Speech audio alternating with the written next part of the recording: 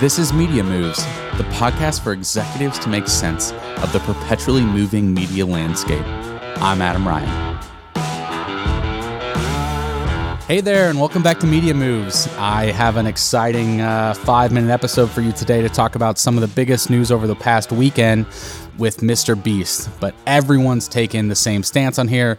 Look, this YouTuber can make so much money by selling these burgers because he's got so many fans. Like, yeah, we know that's like news from 2 years ago. Now, what does it actually mean? How do media companies take this learning from Mr. Beast and apply it to them to their own job? That's what we'll cover today. So let's dive in.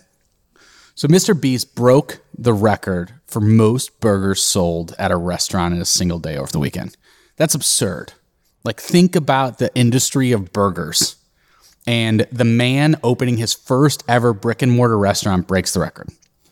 It's amazing. Fans, the picture is crazy. All these fans are lining up just to get a glimpse of him. If you actually ever ordered Beast burgers, they kind of taste like crap. The ghost kitchens are like not very good, but it doesn't matter. People are obsessed with the brand of Mr. Beast. And what I find interesting about this, though, is the evolution of the brand of Mr. Beast. I believe there's really two paths as a creator. What one path is the Jesus route. You are the individual, the nucleus of your brand. You are the person you are referred to by name. When you think about this, you think about Oprah back in the early 90s. You have one person ecosystems that everyone's like, oh, I love this person. Anything they say, I do. I follow this person. And that one individual is the brand. That was Mr. Beast for like 9 years. That's all he did. Just like Oprah, Mr. Beast is now expanding into his empire. The path of this is not new. Everyone's like, oh, look at this. This is so crazy. It is crazy, but it's not new. Richard Branson has done this already, right? He's taken his brand. He's built a loyal, trusted audience of people just love what he does.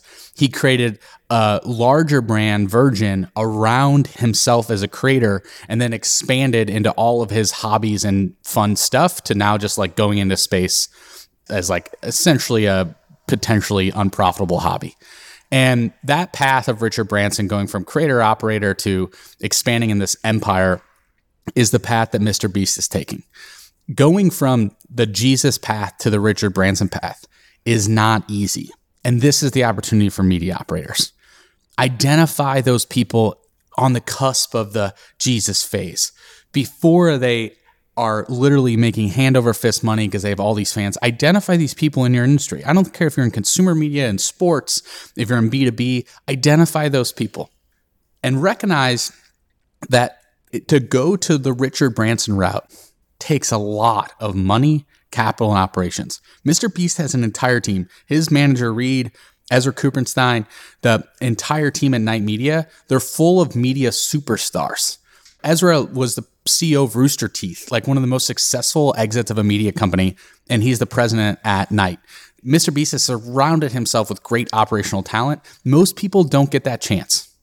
So when you're working with a creator, instead of pitching them like, hey, we can't wait for you to drive marketing leads for us, say, do you want to become Richard Branson? Do you want to take what Mr. Beast path?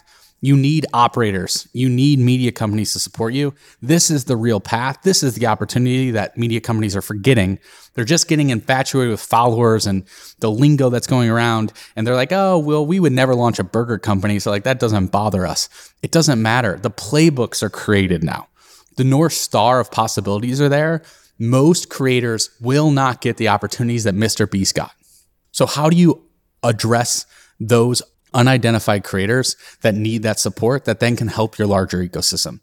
At Workweek, we do this all the time. This is our entire pitch, our entire business model, what we built around. But even if you have a traditional business model, this is not impossible. This is actually very possible for you.